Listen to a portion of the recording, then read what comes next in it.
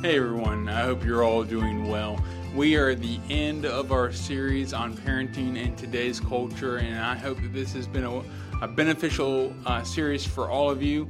This is something that we began a while back during Vacation Bible School. We offered this for parents, and we got a lot of positive feedback during that time, and many of those who attended that VBS for that parenting class commented that they thought this would be something good for other parents as well. So I wanted to include this in our podcast and in our Facebook videos for those who weren't able to attend our Vacation Bible School meetings. And so as we conclude things off, the way I concluded it during Vacation Bible School was a time of Q&A. I asked the parents to submit any questions they may have of things that either we covered that they would like clarification on, or things that maybe we didn't cover that they would like for us to address. And so I wanted to include that in our time as we close out this series again. So the questions I'm going to answer this week are going to be many of the questions that we addressed during that Vacation Bible School time, and I hope you will enjoy them. Now, the first question that we talked about was, what is the proper response to a child that says that they don't want to come to church anymore? And this is something that we hear about quite a bit with parents. Many parents struggle with forcing their kids to go to church because they don't want their kids to have an aversion to church. They want their children to push back against that whenever they get out on their own. And so many parents wrestle with, should I make my kids go to church? Because I hate for them to have a bad taste for the church in their mind because of being forced to go. But then again, I don't want them not to go because I know how important that is. And so let me just address a few things as it relates to this particular question. First of all, we as parents, while we should listen to our children, while we should hear them out and hear what's going on in their heart and in their mind, we need to understand that as parents, the most important thing for us to do for our kids is not to give them complete freedom, and it's to cultivate their character and to steer them in the right direction. And so while I am sympathetic to those who are trying to achieve a good balance in things like this, we need to understand that we don't give complete freedom for our kids to make decisions like this in other areas of our life. If our kids don't want to go to school, we don't sit there and haggle with them or convince them or let them decide whether or not they're going to go to school because we're afraid that they may get a bad taste for academics if we force them to go to school. No, they go to school because that is what is right. That is what is going to bless them and benefit them in the long run. We don't let our kids decide whether or not to go to the doctor or to the dentist. We're not really afraid of that putting a bad taste in their mouth if they're forced to get a checkup or if they're forced to get their teeth cleaned or things like that. We understand that that is an important part of life. And so in the same way, them going to church, them being exposed to biblical teaching and them building relationships and being a part of the church is vital. And so don't let your kids and don't let society guilt you into this idea that you shouldn't force your kids to go to church. Yes, absolutely. If the kids are under your authority and they are not adults and out on their own making their own decisions, then they should understand that it is expected of them to go to church. And I understand that as they get older, as they become teens and they start driving and things like that, it can get very difficult to make your kids go to church. But again, you still have an extraordinary amount of authority and influence in your kid's life. And so you let them know, hey, if you're not willing to go to church and to be a part of the life of this family, this very important part of the life of this family, there are going to be other consequences as well. You're not going to be able to go to that concert, or you're not going to be able to go to your friend's house, or, okay, if you want to go that route, then you can start paying for your gas, and you can start paying for various things like that in their own life. And so there are things that you can do to encourage them, wink, wink, nod, nod. You can encourage them that this is the best thing for them. And again, it doesn't matter how much you listen to your kids, how much you talk to your kids and try to convince your kids, and you try to get them to go to church and stuff like that. Your kids, when they get older, they're going to do what they want to do. Okay, and so you can't control that. But while they are with you and while you are parenting them, you do what you're supposed to do. Not don't parent based on some hypothetical fear of what they may do in the future. They may run away from their church. That's fine, but that's a choice they make. You do what you're called to do as a parent, and what you're called to do, one of the things you're called to do is disciple your children and make sure that they are plugged into the community of like-minded believers. Also, one of the things that I think it's really important for us to understand is that as much as your kids may push back with things like this, kids truly do in their hearts, and again, I haven't met a kid who will acknowledge this, but it really is true. I've seen it time and time again after they've grown up and they look back on this. Kids crave boundaries. They need structure. They need guidance and discipline, and no one likes that guidance and discipline and things like that in the moment. But in their heart, that's when they thrive. That's what they need. We all do. And so don't get discouraged and don't get disheartened just because it sometimes is a fight to get your kids to do what they ought to want to do anyways. You keep moving in that direction and guiding your children, and don't give in to that fight. And don't feel guilty just because it's a struggle sometimes. Life is a struggle. Parenting is a struggle, but that's what we're called to do. So another question that was asked that I would like to spend some time on is the question, what are some ways to encourage kids to begin thinking about their purpose after they've been saved? And so this is really great, and this is something that is near and dear to my heart as well, because this is something I struggled with after being saved. I wasn't really sure what I needed to do, and it took some time for me to really grapple with that and understand that, and to begin moving in the direction God would have me. And we as parents really need to be sensitive to this with our kids, because we can fall into this trap of thinking that you get saved, you get baptized, and then you just go to church, and that is your act of worship, is just going through these motions on Sunday and Wednesday and things like that. And we can unintentionally teach that to our kids as well. And so what I would encourage parents to do for themselves as well as for their kids is to read and talk a lot about how other Christians have and are serving God with their lives. And that's just not pertaining to pastors and missionaries and things like that, but there are Christian business leaders, there are Christian teachers, there are Christian, you name it, police officers, whatever you want to call it. There are all different types of professions where people live their life, but they incorporate their Christian values in that. And so read about that. There are all kinds of resources out there that speak on that. One of my favorite biographies is that of George Mueller, and he was the overseer over an orphanage in England, and there's just a powerful testimony of him watching over these children, providing for them, teaching them, and his prayer life is something that will really inspire you. So if you've never read about George Mueller, I really encourage you to pick up his book, read about that, and read it with your children. And there are many other examples of that are really good. Also, serve in various ways.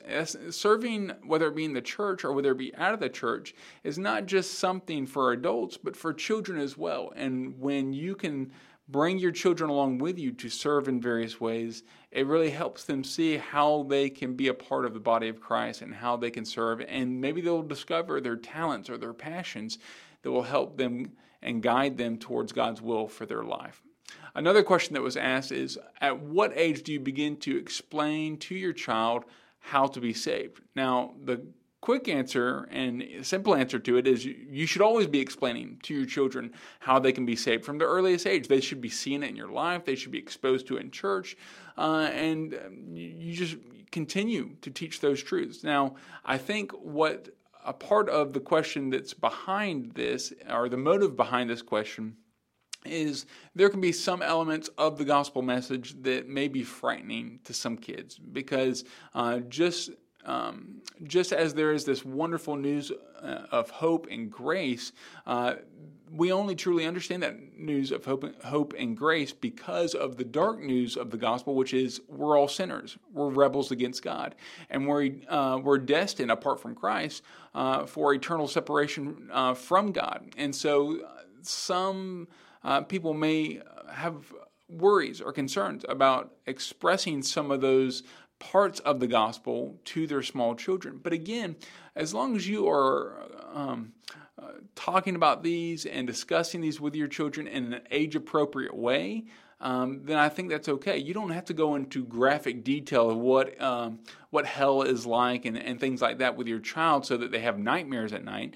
But you can talk about how we all do bad things, and you can talk about how, when we fight with our siblings, when we take toys that don't belong to us, these are all bad things that not only grieve the heart of your parents, but also grieve the heart of God. And we can talk about some of those things in ways that are appropriate for them so that they understand sin, but not so deep that it weighs them down unnecessarily. And so just keep that in mind. And as far as assessing whether or not your child is ready to accept Christ, what I really recommend is that you ask them open-ended questions. There are going to be times where your child is asking about salvation, about the gospel, about sin and things like that. And I understand the temptation as a parent that you want to see your child accept Christ and to become a Christian. But we don't want to rush the process and get ahead of what the Holy Spirit is doing in their life, because the danger in that is that you rush forward before the child really understands the gospel. They pray a prayer, they go through the act of baptism before really understanding all these things, and now all of a sudden they have this event in their life where they seem to rely on that for the assurance of their salvation, but they never truly understood the gospel. And that can lead to a lot of confusion. It can lead to getting away from the church, or it can lead to rededicating their life later, which is perfectly fine. But again, we want to make sure that our children understand it so they can avoid some of those struggles that they may have. So if you ask them open-ended questions, and what I mean by that is ask them, well, why do you think that we need to be saved? And listen to what they say. And are they communicating to you that they understand sin? And if they talk about sin, ask them, well, what is sin? What does sinning mean? Why are we sinners? And then just let them talk. Don't explain it to them. Don't feed their answers. Don't give them hints as to what they should say. But just hear where they are and ask them about, well, why did Jesus have to die? How does that affect us? And just kind of work through some of those open-ended questions. And at the end of it, then you can let them know that, hey, I'm so glad that you are asking these questions. These are wonderful questions, and I want to continue to talk to you about these things. And you can always come to me and ask this, and we'll work through this. And if they're not ready, but they're not quite ready, maybe they understand some components of it, but they don't understand all of it, then take some time, work through Scripture, and kind of explain to them those things that they don't understand just yet. And as you explain those things, then just give us some time. It's okay. And you can even come to your pastor and discuss it with them. But don't rush it. There's no need to rush. If God's already working on their heart and He's guiding them to them, then God cares. I know this sounds strange, but God cares much more for your children than you as their parent does. He's entrusted them to you, and He wants them to accept Christ just as much and more than you do. And so allow the Holy Spirit to work on them, and that's okay. Just work through those open-ended questions. Now, if your child understands the gospel and you feel confident in them moving forward with that, it's perfectly fine for you to talk to your pastor. That's good, but you can also just pray with your child right there. It's okay, and you can pray to accept Christ, and that's such an important gift as a parent to introduce your child to their Lord and Savior. And so don't bypass that and give that blessing to someone else. If you really just want to make sure that they understand that and you want to go to your pastor, that's perfectly fine. I would love to do that. Pastor would love to do that, or whoever your pastor is would love to do that. But my preference is, even when a parent comes to me and talks to me, I would love to listen to that testimony and work with the parent and child, but I'm always going to offer to that parent to lead their child in prayer, just because that is a wonderful gift that I would never want to deprive any parent of. But that's kind of how you kind of work through talking to your child about the gospel. Now, another question that was asked is, how do we handle discussions about your child dating someone who has a different religious belief, or maybe is an agnostic or an atheist? Now, again, I want to say at the outset that we can't control other people. We can influence other people. We can encourage them in certain directions. But even with kids, there does come a point that even when they're living under your house, you can't control them. Now, you can influence them, but you can't control them. So keep that in mind. Understand that you need to guide them and direct them, but don't sit there and try to have all power over them.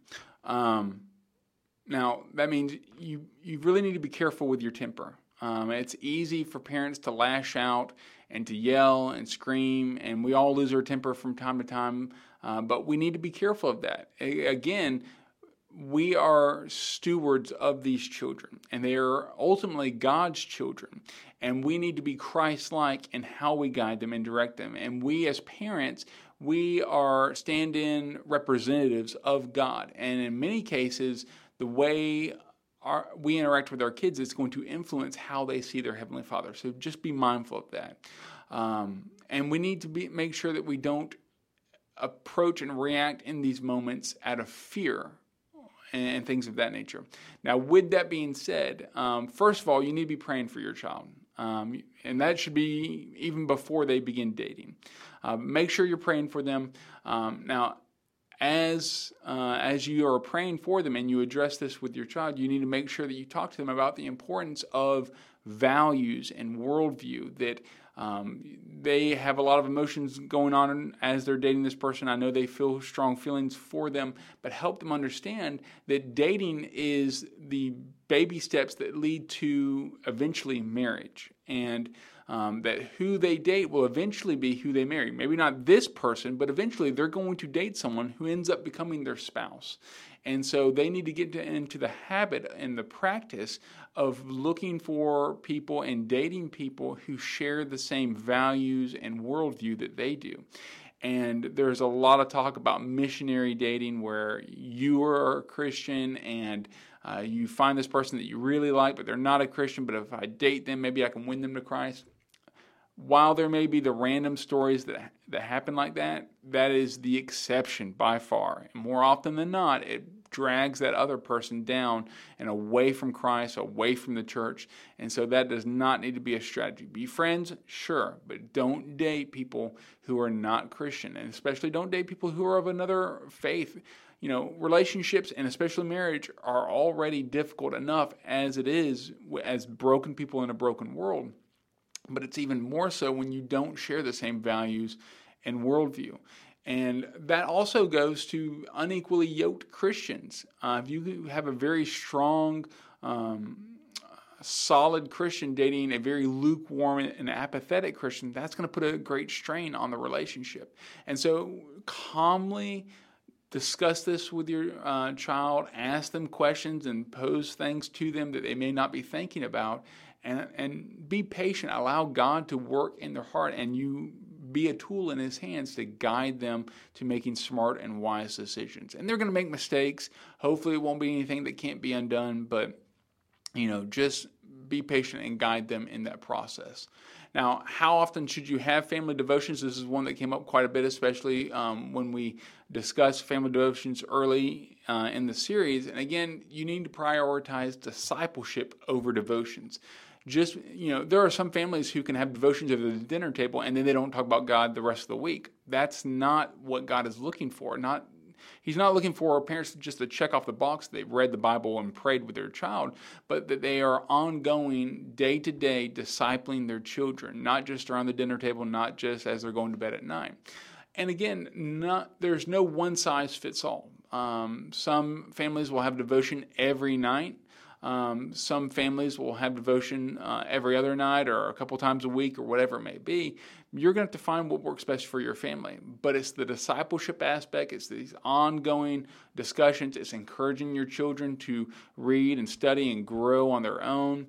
And this is going to change in different seasons of life. Earlier on in your life when your children are infants, it's going to be really hard to do some of that stuff. As they get a little bit older, it might be easier. As they become teenagers, it might be difficult again. Different seasons of life, you need to be able to adapt and to work with what works best for your family during that particular time. I've always encouraged parents to set a goal of 3 to 5 times a week doing devotions. Again, that's a goal. That's not legalistic. If you go above and beyond that, great, awesome. You're knocking it out of the park. If you don't hit that goal, that's okay. Maybe you had a rough week. Don't beat yourself up and heap shame and guilt on you. Pick yourself up. Try again next week. Maybe you just had an off week or whatever it may be. But having that goal of 3 to 5 devotions a week is usually pretty good. But again, devotions is not the main focus. It's discipleship should be the focus. Another question that was asked is, what are some tips for negotiating tools for teenage boys who want to stay up late? And when I first read this question that was asked during Vacation Bible School, honestly, my take was, you always need to listen. You sometimes can explain. Again, you don't always have to explain as a parent. You don't always have to explain why you are making a rule or making a decision or whatever. Always listen to them. Sometimes explain, but never, ever negotiate. And again, I don't know if that's right or wrong, but that's just my approach as a parent. Take it for what it's worth. But I'll listen to my children. They have free reign to explain why they want to stay up late or why they want to see that movie or whatever it may be. I'll listen to them. That's fine. I may just still say no without explaining, because you know what? God doesn't always explain things to us. Sometimes we just need to listen, and we need to respect the authority that's over us, and we need to obey even if we don't understand and even if we don't agree. So a lot of times I'll explain, sometimes I won't, and that's okay. I'll listen to them, I'll explain some of the times, but I never negotiate. I never say, well, if you'll go to bed early without fussing, then I'll do this later. No. This isn't a negotiation. This is, you can make an appeal, you can talk, we can discuss this, we can do it in a respectful way, but in the end, what your parents say, that's what goes. And we as parents need to understand, we're not our kids' friends, at least not at this season of life. We're their parents. We guide them and we direct them. There will be a time where you can be more of a coach or more of a friend to your children when they are older, when they're adults, when they have their own kids and things like that. But at this time, you need to have those boundaries. Another thing is the question that was asked, what are some tips to help with a defiant 7-year-old who thinks that she's 17?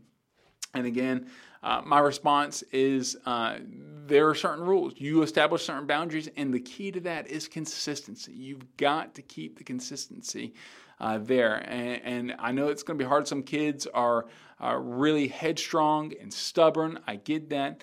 But you just keep at it, and you have consequences, you have boundaries, and you enforce those.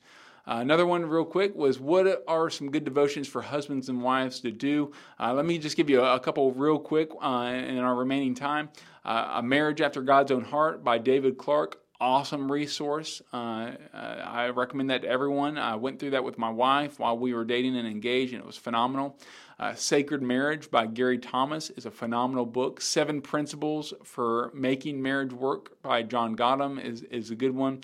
The Love Dare is really great, and the 1 Year Love Language Minute Devotional are all phenomenal ones. And so those are really great resources to use, but you really can't go wrong with any of the devotions out there, or just reading God's Word. Sometimes you can do it together, sometimes you can do your own devotions separately, but then come together at some point during the day or some point during the week and just share what God's been doing in your life and teaching you. So any of those are good. And I hope that that's a blessing and beneficial to you. Well, that's where we're going to close things off for this week. Again, I hope this whole series has been a blessing to you, giving you some things to think about. I'm sure we'll cycle back around eventually to a series somewhat like this again, dealing with the family. I think this is really important. But until then, I hope you all take care, have a wonderful week, and we'll see you again soon.